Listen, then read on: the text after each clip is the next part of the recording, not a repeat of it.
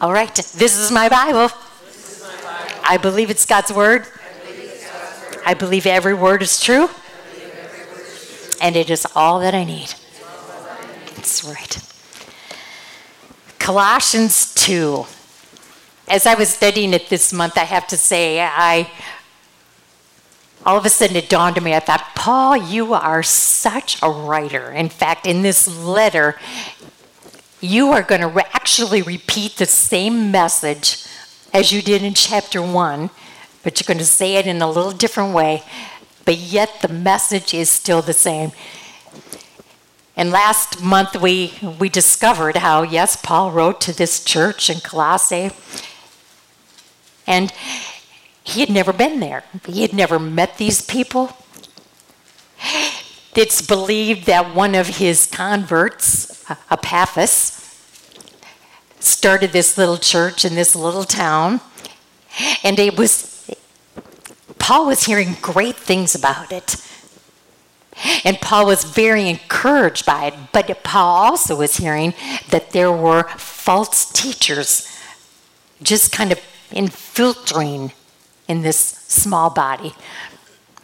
And Paul was so concerned about that. He had such a longing and a compassion that they see that their salvation is critical, and that they said yes to the gospel, and that Epaphras did a great job, and it's starting to come out of their lives, that the Holy Spirit is really changing them. But yet Paul knows that and that's why it's a message for all of us, if we don't continue, if we don't work at this, if we don't believe that we need to hold on to Jesus so tight, if we ever think that we know enough that we can slack, then we are in a dangerous position. And so Paul kind of talks about 2 steps. He reminds them of their salvation and who they are in Christ Jesus, and what they once were and now what they are because of what Christ has done. And that never gets old. I don't think that salvation message ever gets old. And when we're confronted with what we once were, I don't think that ever gets old.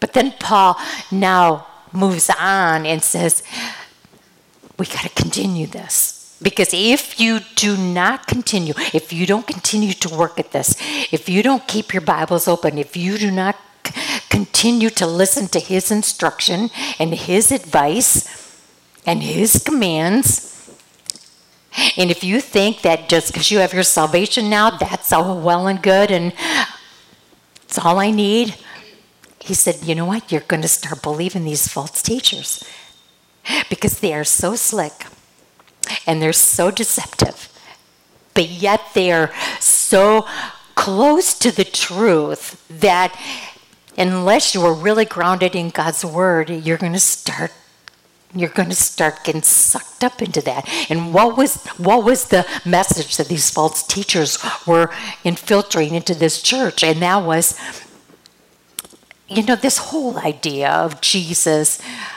Oh, he's a wonderful man, did great things, but that whole idea of him being the Son of God and the Son of Man, now that's a little far-fetched. There's no way he can be both. And again, if you are not grounded in Scripture and absolutely believe that and trust that, then because these are new people in Christ, and so they're not that seasoned. They haven't known it that long. And it's just so easy when somebody who's maybe slick and polished and very charismatic, and they come in and act like they have all the answers, and who are you? You're just new at this. You have a tendency to just buy everything they're saying. And so the whole idea of the deity of Christ, which I said last month, that's the foundation. That's our foundation. That he is God, but he was willing to leave heaven to become human because we needed bloodshed so that the Father would accept that sacrifice, so that his blood would cover our sins. It was the way the Father set it up. And so he had to become a human being and then be able to die and shed that blood so that we could sing a song like Jesus paid it all. And so when you hear that there was a false teachers coming around trying to denounce that or minimize that, no, he is God. But aren't we thankful he was willing to become a man so that we could stand in confidence that our sins are washed away? So Paul says, I got to make sure you understand that you need to keep going. That's why you have to keep studying. You've got to keep working at this. You've got to keep him top priority. This is not something that is you can slack with. Otherwise, you're going to start buying every new fad or phase that's coming through. You're going to want to hear what they've got to say because you might like their version better because it might not be as convicting or challenging, or it might just appeal to you more, but it's not the truth. So there's only one book, and that's why I hear you say it every time we meet, that you totally believe that this book is true, every word of it. So that was kind of the premise of last month. And so we move on tonight to Colossians 2. But look how it starts. I want you to know how much I'm struggling for you and for those at Laodicea and for all who have not met me personally. You know, you first read that and you think, well, Paul, don't you think that poor Epaphras didn't do a good enough job? I mean, why do you feel sorry for these people? Or why are you struggling for these people? And it's not that Epaphras hasn't done a good job. It's believed that Epaphras went to Rome to meet with Paul because he was a prisoner. And, of course, Paul couldn't come to this little church. So Epaphras, he was very concerned. So he met with Paul. And can you just hear him say, what should I do? How should I teach him? What should I? Can you just see Paul say, give me my pencil. Give me my pencil. I've got a letter that I'm going to write to them. And he is writing this saying, yes, I'm struggling when I hear that there's false teachers, but we've been warned about that. We've been warned that there will be false teachers. And that's why we need such a grounding. We need such a foundation in Jesus. We need to know that we have a book that's truth. And that's the antidote to deception, to falsehood. And that is truth. And we've got the book. We just got to get ourselves motivated to believe it's the book we need to be in. So now, he said, I'm struggling for you because if you don't catch that, you got to keep growing in this. I'm also struggling for those in Laodicea. And they must be close by, but Laodicea, I mean, the mere mention of that city just draws you to Revelation 3, the last of the 7 letters, where Laodicea was. It's like Jesus said to John, write this down. Boy, does this church need this letter. I mean, it's a going place. I mean, it looks like it is. It's just got everything put together. And what does Jesus say? You know, you think you're rich, but you are naked. You are poor. You think you got it all together because from the outside looking in, it looks like, yeah, everything is going gung-ho. But then you know that verse as well as I do. Jesus says, but I stand at the door. I'm on the outside. What kind of church is this anyway? It just is such evidence that you can have a church. You can be the church. You can be a person calling yourself part of the church, the family of God, and yet from the outside you've got everybody buffaloed, but on the inside, because he can see the inside, he knows you don't even know me. That's why he came down hard on those Pharisees. That's why he called them, you whitewashed tombs. You look so spin polished on the outside, but you're nothing but dead on the inside. So he says, yeah, I'm struggling about that because, you got this church next door. Looks like it's a really big going place, but I'm standing on the outside. So he says, yeah, I'm struggling. Because if I was there, boy, you'd be hearing it. You'd be hearing that there's a step 2.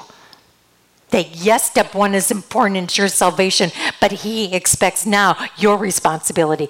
Step 1 is his responsibility. He paid it all. Step 2 now is your and my responsibility. And a going relationship, a good solid relationship, is when both parties are working. So yes, Jesus did his part in step 1, but to make this relationship continue in the way that he wants it to continue, then step 2 is our responsibility. Paul said, boy, if I was there, I'd be telling you that. And I'd also be stopping by Laodicea to tell them a few things too. I'm struggling with their heart condition. And then he goes on, verse 2, my purpose is that they may be encouraged in heart and united in love. Two big important things. He says, I want them to be encouraged. So what's the opposite of being encouraged? It's discouraged. And the more I thought about discouraged, and I thought, because there are a few times this month, I've got to say that I fell into some discouragement.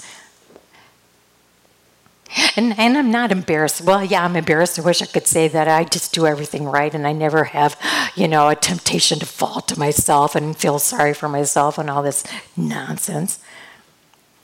But we do. Fortunately, I could see it, and also was in this second chapter, which was no mistake, because Paul said, you know what, I want you encouraged, because discouraged, you are fair game for the devil. When you are in that mood of discouragement, you start believing everything that the news says and what the world is happening. All of a sudden, everything starts looking dark, and you're just a crabby mess. You are so prey to your own self, and you're feeling self-pity. And then most of all, you've got that crack in that full armor of God where Satan just weasels in. That's why Paul said, I'm struggling because I want you to stay encouraged, because I know how easy it is to get discouraged, and then that is fair game for some of the worst behavior. We fall back to our own self.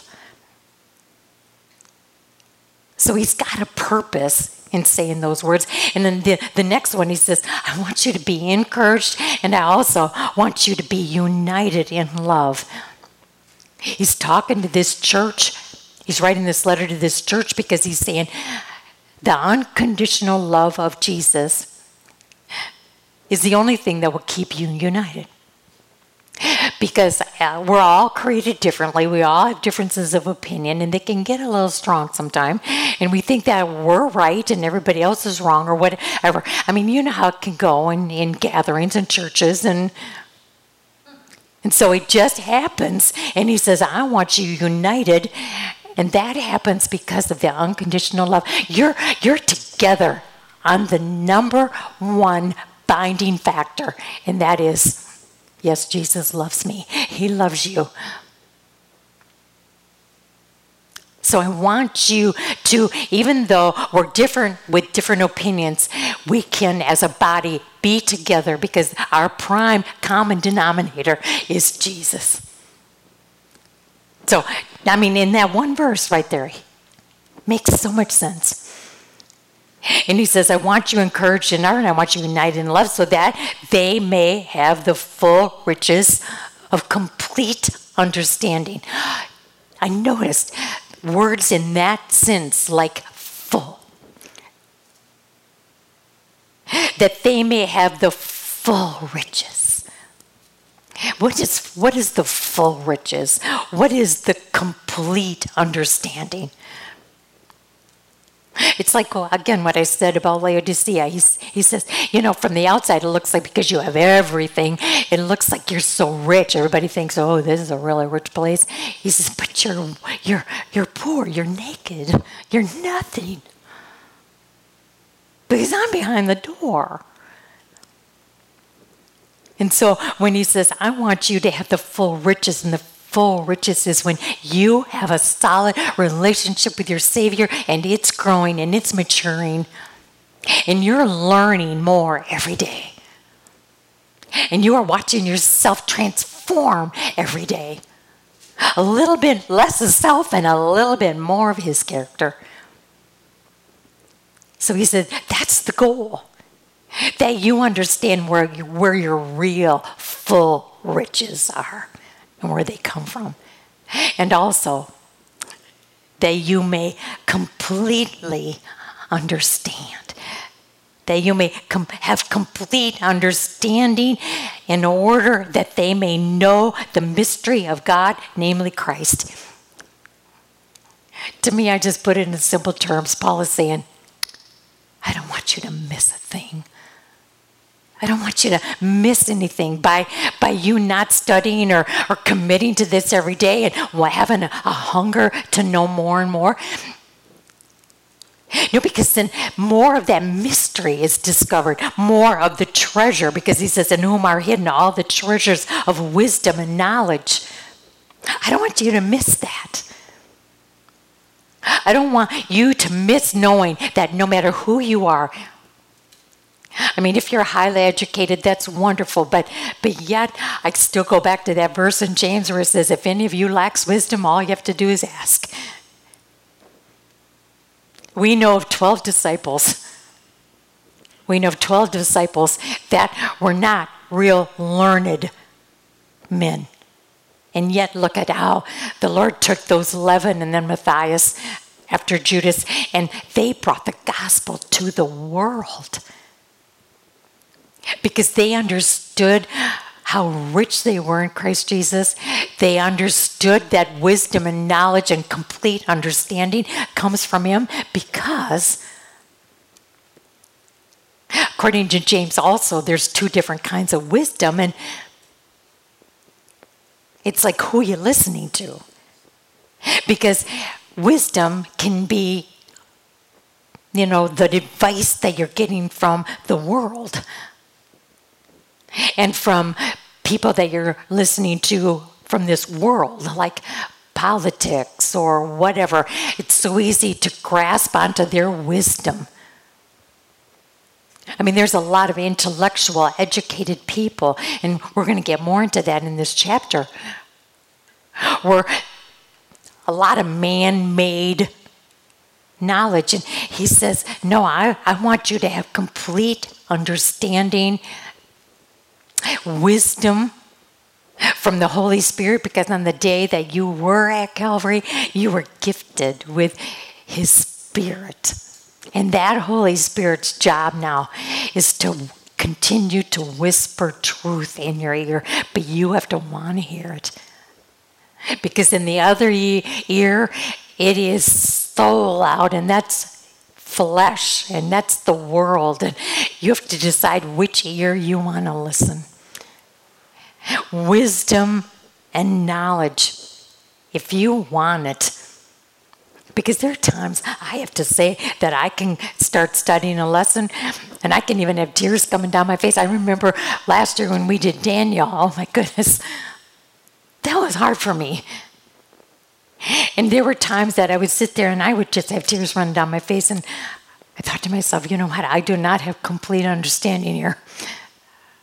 I do not have wisdom and knowledge here. And all of a sudden I realized that the Lord isn't out to make fools out of us. All he wants us to do is ask him. And there were numerous times where it might have taken a while.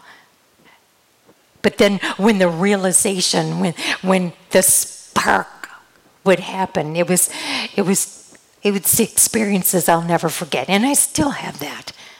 And I'm sure you do too.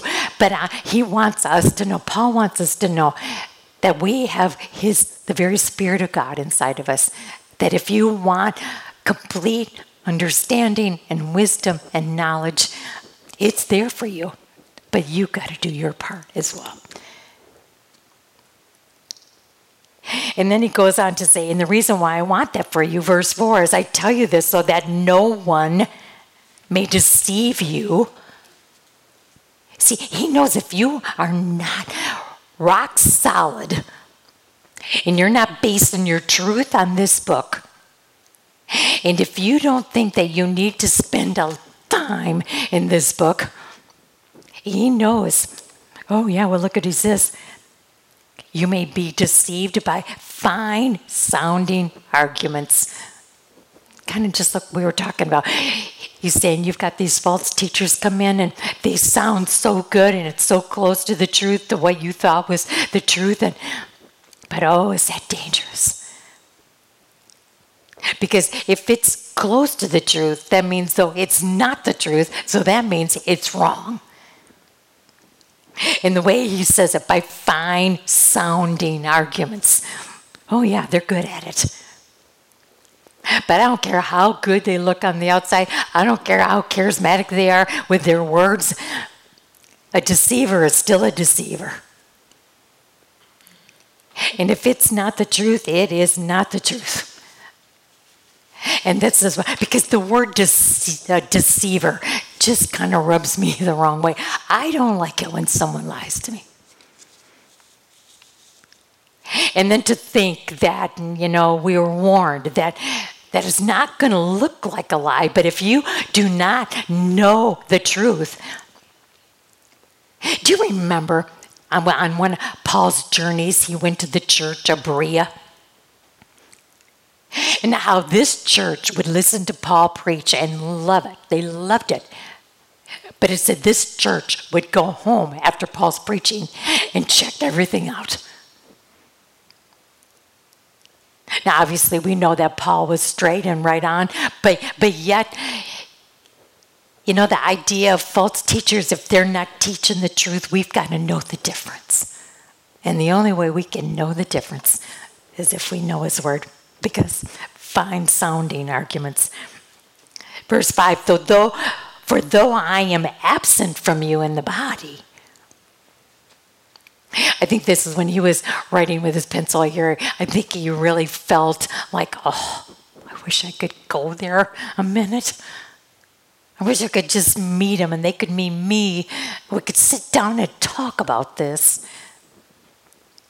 But yet he's entrusting this letter in the Holy Spirit to be able to communicate. So he says, even though I can't be there in spirit, look at, he says, I am delighted to see how orderly you are and how firm your faith in Christ is. Paul, like Jesus, they always had a way of, after some hard instruction, they would always come back with some encouragement. And he pretty much was saying, you know what, I really take delight in the fact that you're testing the waters. Maybe you're teetering. Maybe these false teachers have come in. I just want to catch you before you start buying into it. And so he said, I delight in the fact that how orderly you are and how firm your faith in Christ is. And I think he's saying, and I want you to stay like that. I want you to stay strong. Because look at how he continues. He says, now, so then just as you've received Christ as Lord, continue to live in him. The way it's in our Bibles, it's like, okay, you got step number 1. And your faith is strong and you're being transformed, and we can see the actions. Because remember last week he even went on to say that I've heard about how you're living, how your life actions are proof of your heart condition. I mean, it was very encouraging. But here he's saying, I wanted to stay like that. So here's step 2. This is what you've got to do. You've got to continue to live in him. This is something that needs to be continued, rooted, and built up. Those are strong words, built up in him. So he says, okay, I want you to catch these words. I need you to know that you have to continue. And you have to be rooted. And you know what it takes to get roots deep? Remember in Luke when we studied the parable of the sower, and it's a very familiar parable, and you see those 4 heart-conditioned soils, and how easy it is to, every time you hear God's word, you've got to check your heart soil, because God's word is God's word. And am I just being lazy about this, or no, I don't care, I know that passage, I can think about my grocery list? I mean, this is God's word, and check your heart condition, because it would be so sad that a portion of scripture that you have the opportunity to hear and you don't take it seriously. Remember what happened? It'll just lay there on the hard ground and it doesn't do any good at all. The birds come and eat it. So the whole point of coming to Bible study, then that day, if you weren't concentrating and really into it and wanting to learn, you're going to leave here and it didn't do you a bit of good, and the birds just ate it. Or do you get all fired up in here and you think, oh boy, this is just what I needed for an hour and 15 minutes. I really needed this tonight. And you're all excited because, oh yeah, that was a good lesson. But you walk out of the door and all the pressures of your life and all, you go back to, you got an hour and 15-minute break from it all, but you got to go back to it. And you don't take the message and you don't go over it again.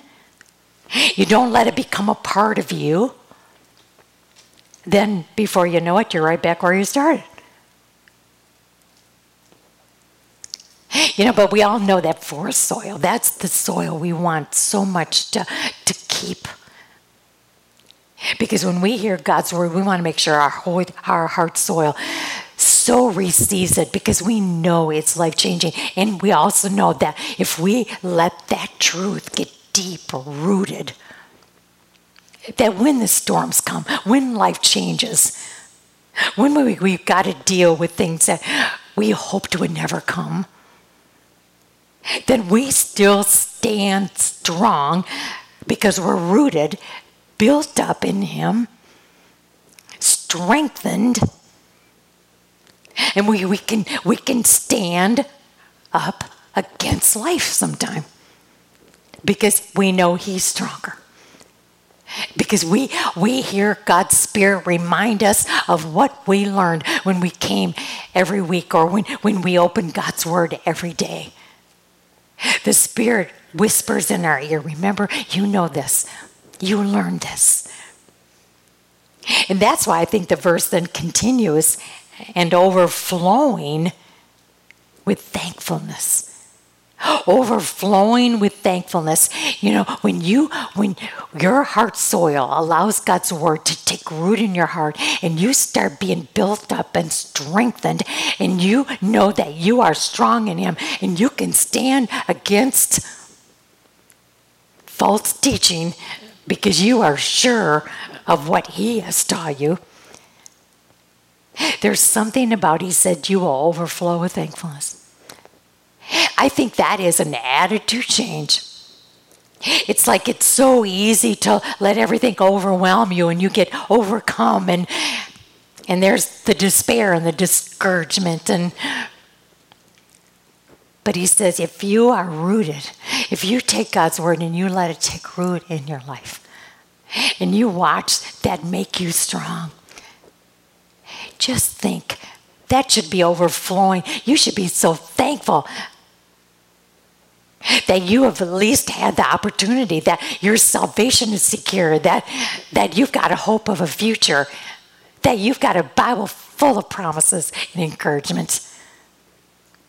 It's so easy to fall on the other side, isn't it? And he said, no, this is what will happen. If you are rooted and built up and strengthened, Your attitude will be, oh, thank you, Lord, that you give me everything I need. Because I heard you say that to me. I heard you say when you lifted your Bible, it's the truth, and it's all I need. Oh, and are you thankful today that is your heart overflowing with thankfulness? Because, boy, it could be the other way. If it wasn't for grace, if it wasn't for the fact that he was willing to touch us and make us whole, if it wasn't for him, remember the song at the cross where I first saw the light and the burden of my heart. Yeah. It was there at the cross that I received my sight. And that's when life really begins. Aren't you thankful that is something that you and I can have? Otherwise, without it, there'd have been no hope for us. But instead, we can sing the truth of these songs. So even when life gets tough, when we are rooted in his word, when we are built up through his word, when we are strengthened by his word, oh yes, we should be overflowing with thankfulness. Verse 8, see to it. See to it. It's like, to me, I looked at that and it was like a stop sign. It was like, okay, Lynnelle, stop right here.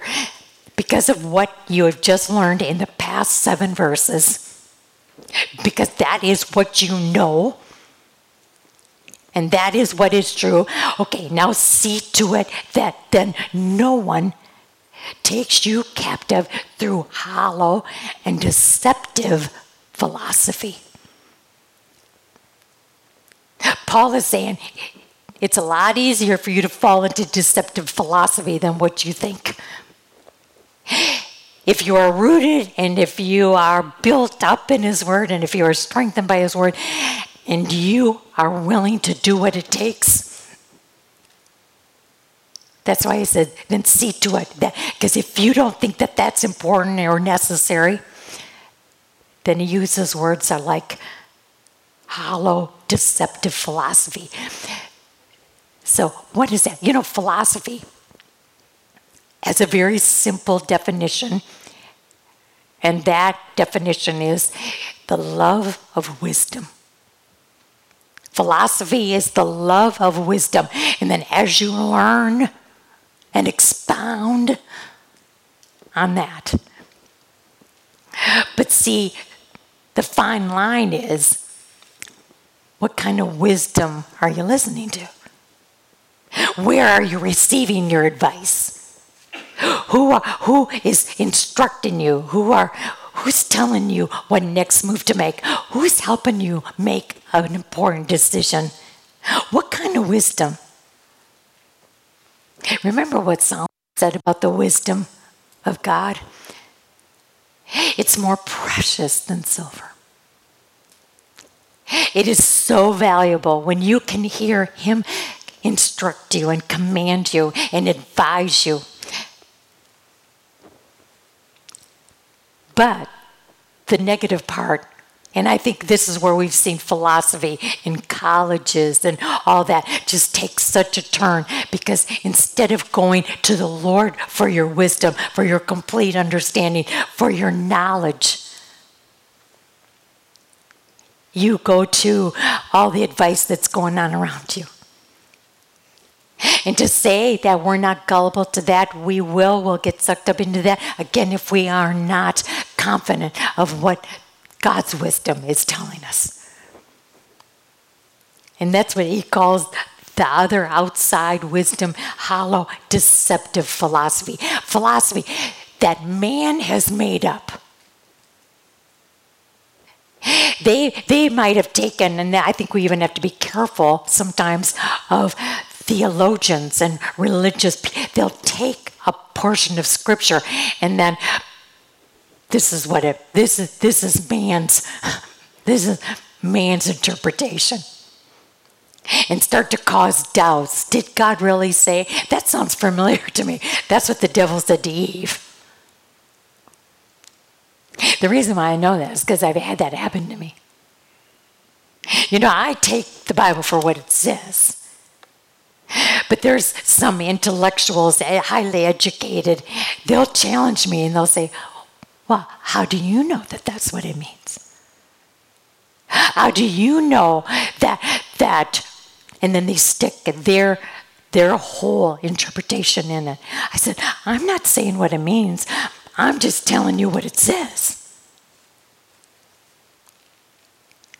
But it's sometimes you can almost get too intellectual, too educated, too smart, that you think that you can take God's word and just write your own. Because that's what it means.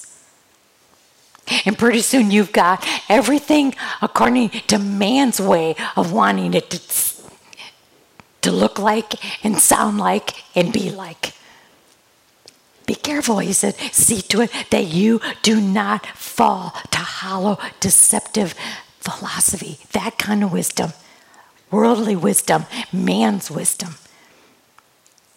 Which depends on human tradition and the basic principles of this world rather than on Christ.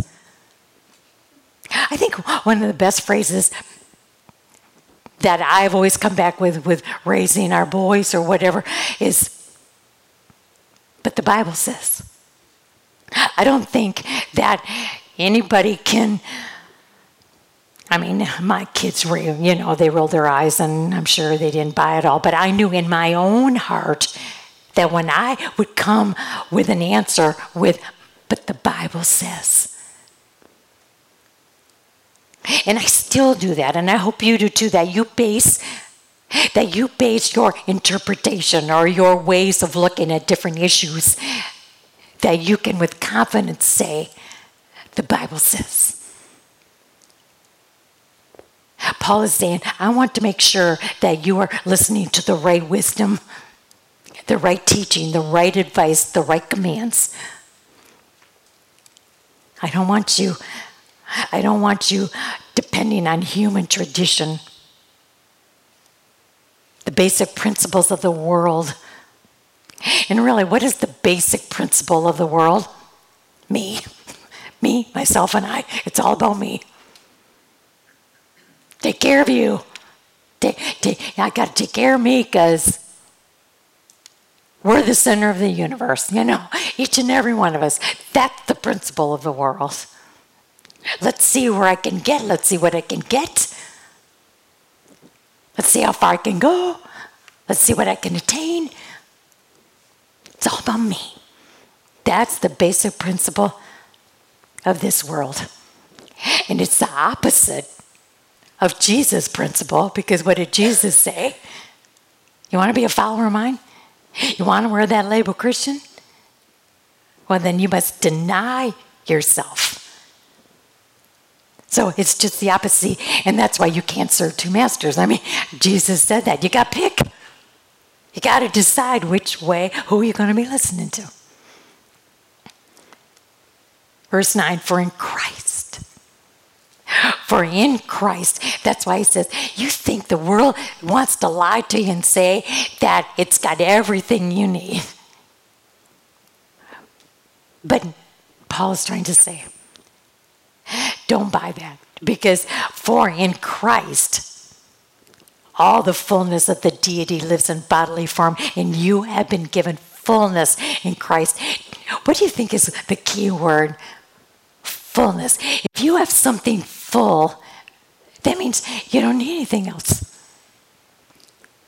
He wants these people in this letter who are listening to this letter, but he's saying that to you and I too, in case you've got sidetracked, in case you might not even realize that everything you need is in the deity of Christ.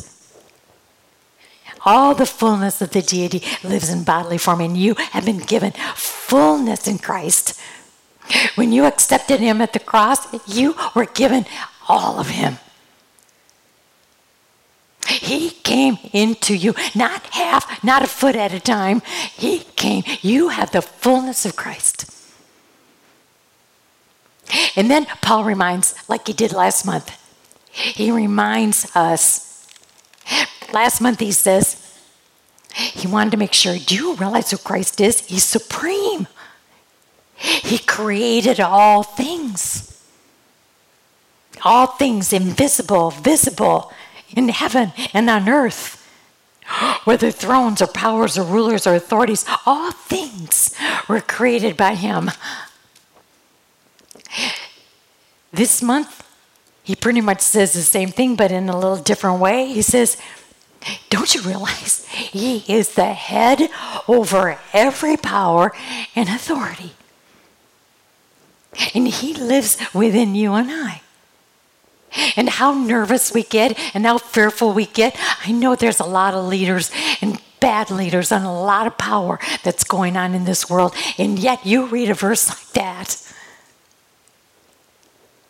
We have the fullness of Christ in us, who is head, who has got every power.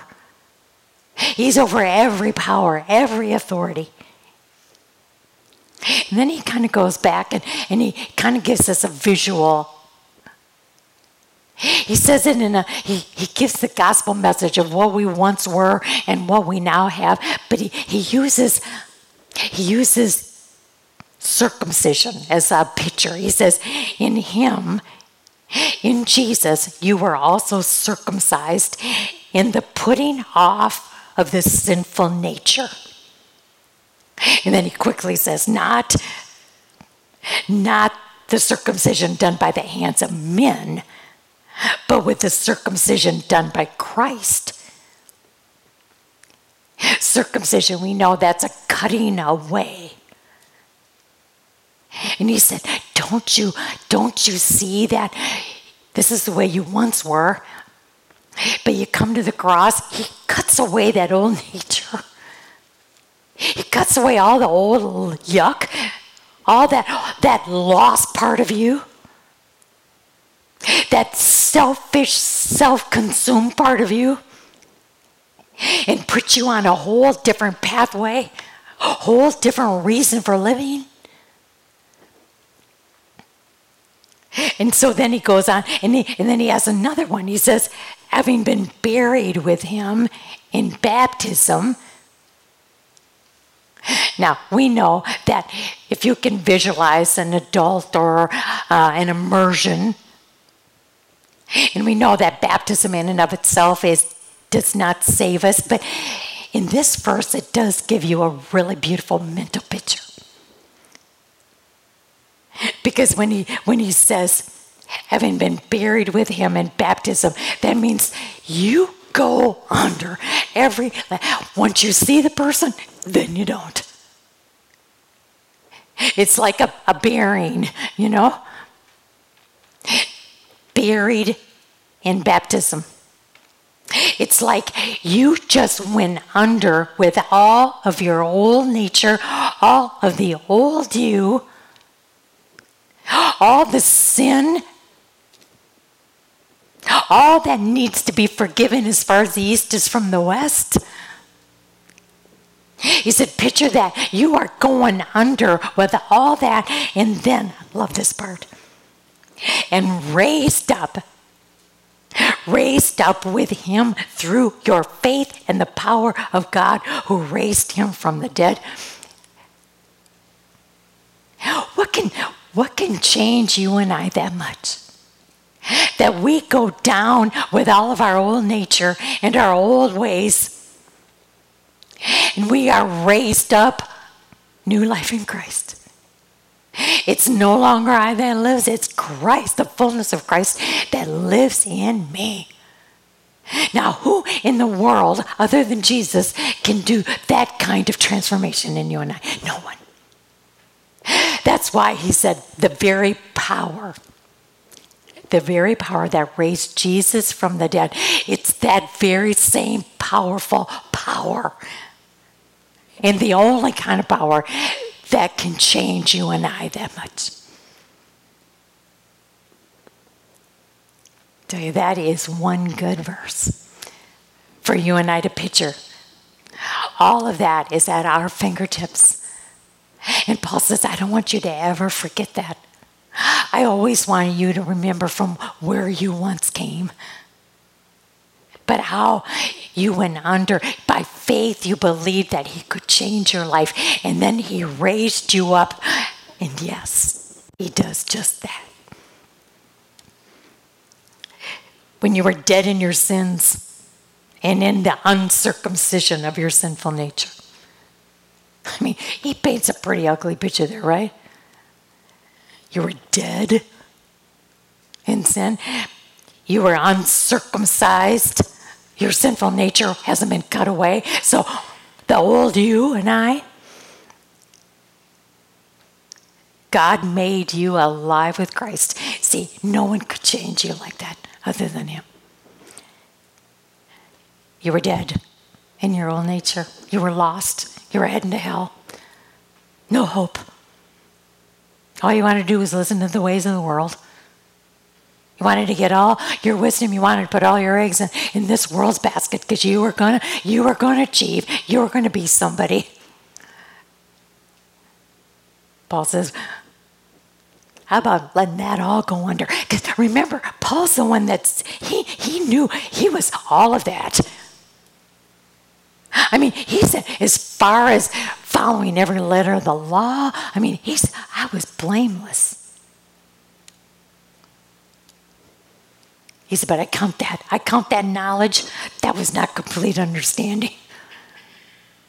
But now that I've got complete understanding of what the gospel did for me, I count that old life even though, I was somebody. But that somebody went under. And what came out was new nature in Christ Jesus. He forgave us of our sins, having canceled the written code with its regulations that was against us and that stood opposed to us. He took it away, nailing it to the cross.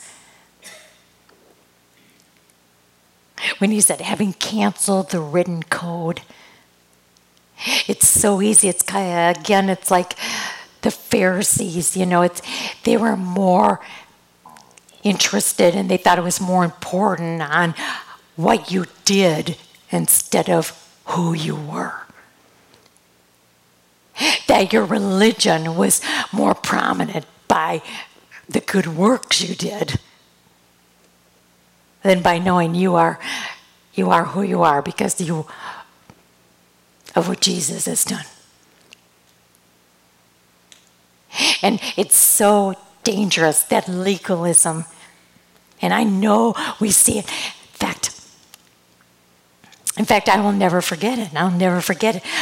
Tom and I have a couple of friends, and I might have told you this before, I'm sure I have, but it really came into fruition when I was studying because I remember our friend saying that when she grew up that she was raised Catholic.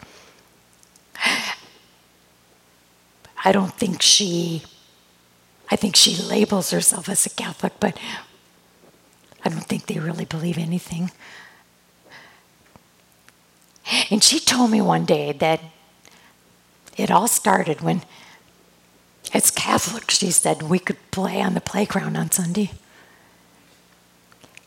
And she said, so on Sunday afternoon, she said, I was playing on the playground and somebody came across the street and looked at me and said, you are a naughty girl. We don't do that on Sunday. It was a legalistic church member that was more concerned about action. And to this day, it just it's got such a hold on her.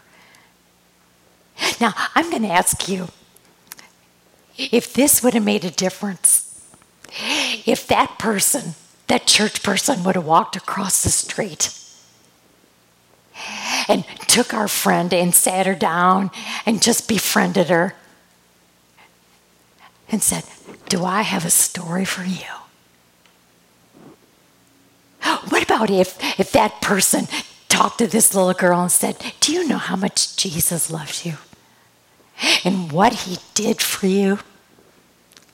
Do you think that could have made a little bit different in the heart of this little girl rather than you are a naughty girl because we do not do this on Sunday? That poor, confused little kid. You think legalism isn't dangerous? And that's why Jesus said, I've canceled all that. I know the Old Testament is full of the Mosaic law, 700 some laws, and all of that they were to follow to get them looking toward when the real Lamb would come and take away the sins of the world. But when Jesus came, he didn't destroy the law. I look at those 10 commandments, even though it's part of the Mosaic law, and yet we are to abide by them. But those 10 commandments, I don't care how good you follow them, they can't save you. They can show you your behavior, they can show you your sin, but they cannot save you. So what those 10 commandments are doing is to show your sin, so then you walk to the place. Walk to the person, the only person that can take away those sins. So it's not that the law is to be flushed away. It's just that we have to get it in its proper place. It's not. It is not by what we do. Our salvation is not based on what we do. It's by who we are. I dare say that because I know that we have a Holy Spirit on the day of our salvation that will then come and start step by step showing us what needs to be changed. But so many of us in our legalism, we make sure that that's what they hear first. I say love them to Jesus. Remember, to some of you who've been with me for so long, remember the story about that lady that came up to me and was so proud of herself because her daughter came back to church and brought her boyfriend, and then they came for dinner and they were having such a great time. But then the boyfriend got up. I mean, this kid, he's not a believer, nothing. But he got up and he thanked them. He said, I had a wonderful morning. Thank you for inviting me to church.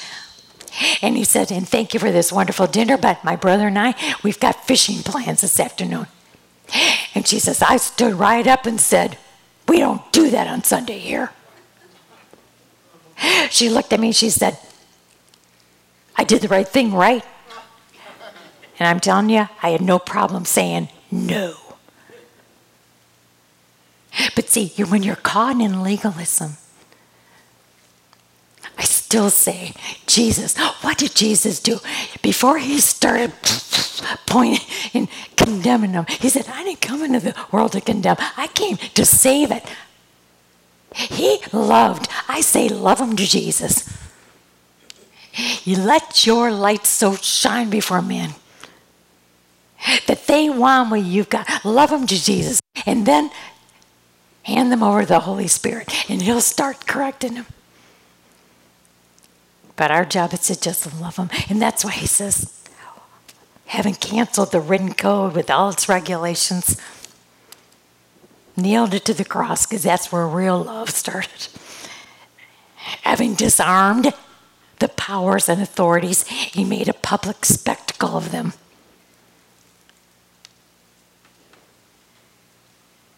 Having disarmed the powers and authorities, he made a public spectacle of them, triumphing over them by the cross. You know, Satan loves to use legalism in Christians or in so-called Christians. He loves to use that. But in this passage right here, I'm thinking, you know, Satan for 3 days thought that he was big shot. He thought he won. He thought he had gained all the power and the authority, so there. And when Jesus died on that cross and when he rose from the dead, he disarmed their powers, Satan and his demons, and he made us public spectacle of him. When he came out of the grave, can you imagine what that did to Satan? Like, oh, no. Thought I had him. Pretty embarrassing. And we say hallelujah. Therefore, do not let anyone. When Jesus came out of the grave, his power and authority disarmed Satan. Now, yes, he can still bug us. Yes, he can still try to maneuver us. He can still try to give us this down, discouraged feeling. All hope is gone. He's only got as much power as what you and I let him. Because he's been disarmed, really, of all authority and power. So if we use the power that's within us, there's no way he can get us. That's why he said, therefore, because you know that now, you should be overflowing with thankfulness about that. Therefore, do not let anyone judge you by what you eat or drink, or with regard to a religious festival or new moon celebration or a Sabbath day. These are a shadow of the things that were to come. It wasn't the real thing. The whole Old Testament was a shadow of what was to come. The reality, however, is found in Christ. Do not let anyone who delights in false humility and the worship of angels disqualify you for the prize. In other words, they think that who they are and what they do, that Christ isn't the center of it all. I'm going to tell you a story. When I took voice lessons, and I took from a great guy, his name was Gordy Van Rye. He was known in Grand Rapids as being one of the greatest voice teachers. And he understood me. He knew that I wasn't trying to be a star, or he knew that I wasn't going to be some opera or whatever. I said, all I need you to do is help me sing right so I can sing properly for Jesus. He understood that. And I had such a good rapport with him. Well, he just adored his wife. I can picture her in my mind. Short, little stocky thing. Cute, so cute. He just adored her. And one day he called me and said that his wife had passed away suddenly. And this is what he said. He says, now, Lynnelle, I have 80 students. I teach voice to 80 students. And 79 sing better than you. Now, I know that sounds terrible, but I knew where he was heading. 79 sing better than you, but you're the one that I want to sing at my wife's funeral. Well, of course, I was honored to do so. And I remember the songs that I sang. I remember, and I knew that this church that the funeral was going to be in, I knew that it was very liturgical, and it was, it was very, I don't know how, I know, it wasn't Catholic or anything, but the pastor wore his collar and his robes, and now I can remember what I wore too. I can remember that I wore, and I always do this, I wore a black dress. It was very respectful. It covered everything. I wore minimal jewelry. And I remember that when I heard my music start, I walked with confidence up to that stage. And I sang those songs because I believed what those songs said. And I knew that the meaning of those songs, because out of 80 students, I was the least good. But I know when you are not the best singer, I knew they were listening to the words. And I knew my voice teacher was listening to the words. And I just loved it. It was an experience I'll never forget until afterwards. And I was in the fellowship hall, with all the people, and I was talking to my voice teacher, and he was telling me about which lines that just really got to him. And right while we were conversing, here comes the pastor. And my voice teacher said, "Oh, I want to introduce you to my student." And of course, he just wanted to acknowledge and introduce me. And the pastor said, "Oh, I know her." And then he turned and looked at me. And his finger went up, and he was real close to my face. And he said, "And I want you to know, lady, that you will never sing in this church and come up on this platform without the proper attire ever again." I was just dumbfounded. He said, I did not have the right to come up on the stage. And I'm thinking to myself, where were you when the curtain got ripped? And the access to Jesus and heaven was ours. And that the piece of clothing that every one of us should wear is the white robe of righteousness. Oh, I wish I had said that. But I thought, I hadn't thought about that in years. And when I read this passage of Scripture, that's exactly what Paul is saying. Beware that you don't get so legalistic in what you do. And I want you to always remember who you are in Christ Jesus. That keeps you in your proper place. Because to me, when I read this, all I can see is that pastor who is missing it all. Do not let anyone who delights in false humility and the worship of angels disqualify you for the prize. Because what is my prize? What is your prize? The prize isn't getting the privilege of standing on that platform. The privilege is when you and I see our Savior and He smiles at us and He calls us by name and He welcomes and says, "Look what I have promised you." That's the prize.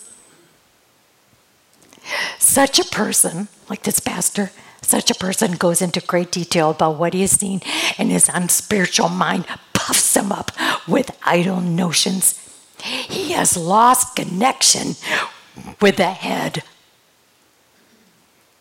Oh yeah, he's so connected with the body because he's bigger than everybody. He's better than everybody in that body. But Paul says he disconnected from the head, capital H. He disconnected from Jesus.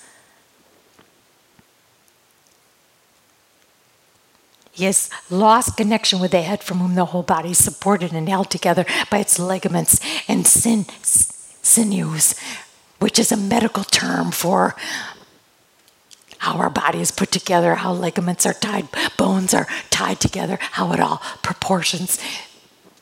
I just had to look it up and see what that meant, but it's a miraculous medical term on how we've been created.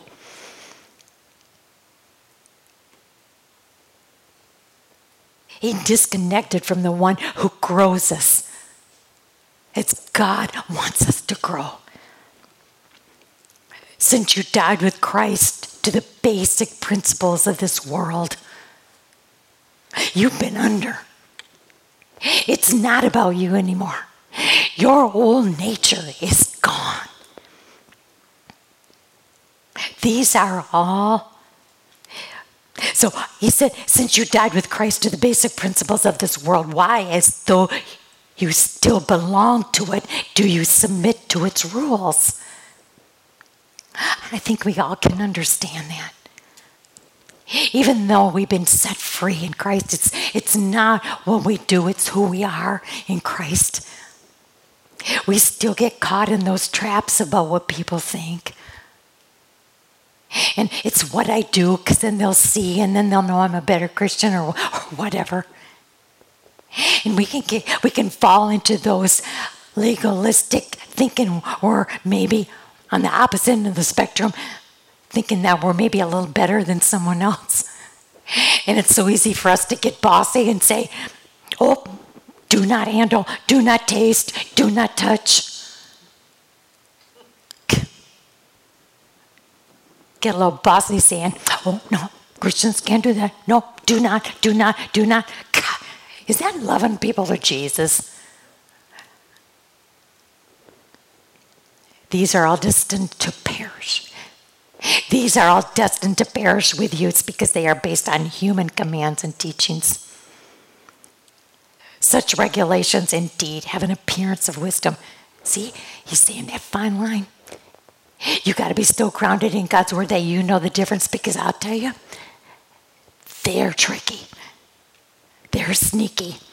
They're so close to the truth. And if you are not so connected to the Lord and listening to his Holy Spirit, and if you think you're so unworthy and they're so much more worthy, you're going to fall to that nonsense. You're going to fall to those false teachers. You're going to believe what they're saying. Such regulations indeed have an appearance of wisdom with their self-imposed worship. Their false humility. Do you know what false humility is? False humility. The simple definition of false humility, and the Bible talks about it, dead against it. You know, it's people that go around, oh, such a worm as I. You know, everybody who thinks, they want everybody to think they're so humble.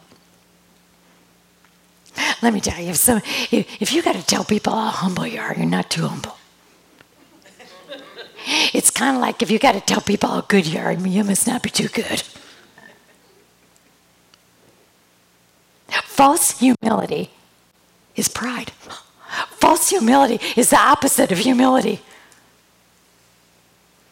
False humility is all about you. And the real true humility is all about him. Because you know what you would be, where you were without him. So he says, with their self-imposed worship, their false humility, their harsh treatment of the body. You naughty girl. You naughty girl. You shouldn't be doing this. Broke her little spirit. Did damage. But they lack. They come off so smug and holy. But they lack any value in restraining sensual indulgence, which is all about them. I just want to close tonight by telling you, self-imposed worship, self-imposed legalism, rules. That's man reaching out to God, thinking that their good deeds will do it.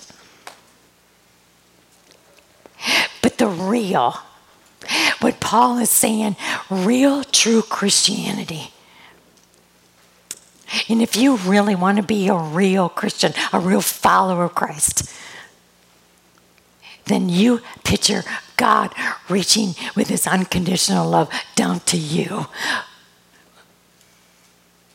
With his unconditional love, he reaches to you and I with undeserved favor called grace. And shows us the way to the cross, but then turns us around and says, all right, in view of what I've done for you, now what are you going to do? How about offering yourselves back to me as a living sacrifice? I'll show you. If you stay connected to my word, if you stay rooted in my word, if you stay built up in my word, if you stay strengthened by my word, you believe my word, I'll show you a life. And no false teacher will ever be able to knock you silly. Heavenly Father, thank you for this. Again, very blunt.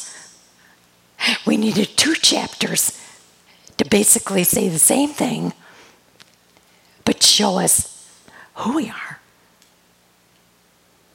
and how we got to where we are through the blood of a Savior.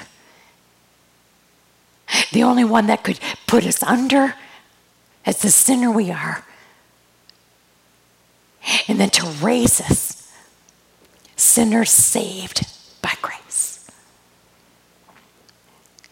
Father, I just pray that this connects and that it makes a difference, that it is rooted in our heart. And that it will be life transforming, this piece of truth, that we will give you the time daily, that we will make our Bibles priority, because it is the only truth, best instruction, best encouragement, best answers. Father, I just give you this night, and again, we are privileged to have this opportunity. And we pray it all in Jesus' name. Amen.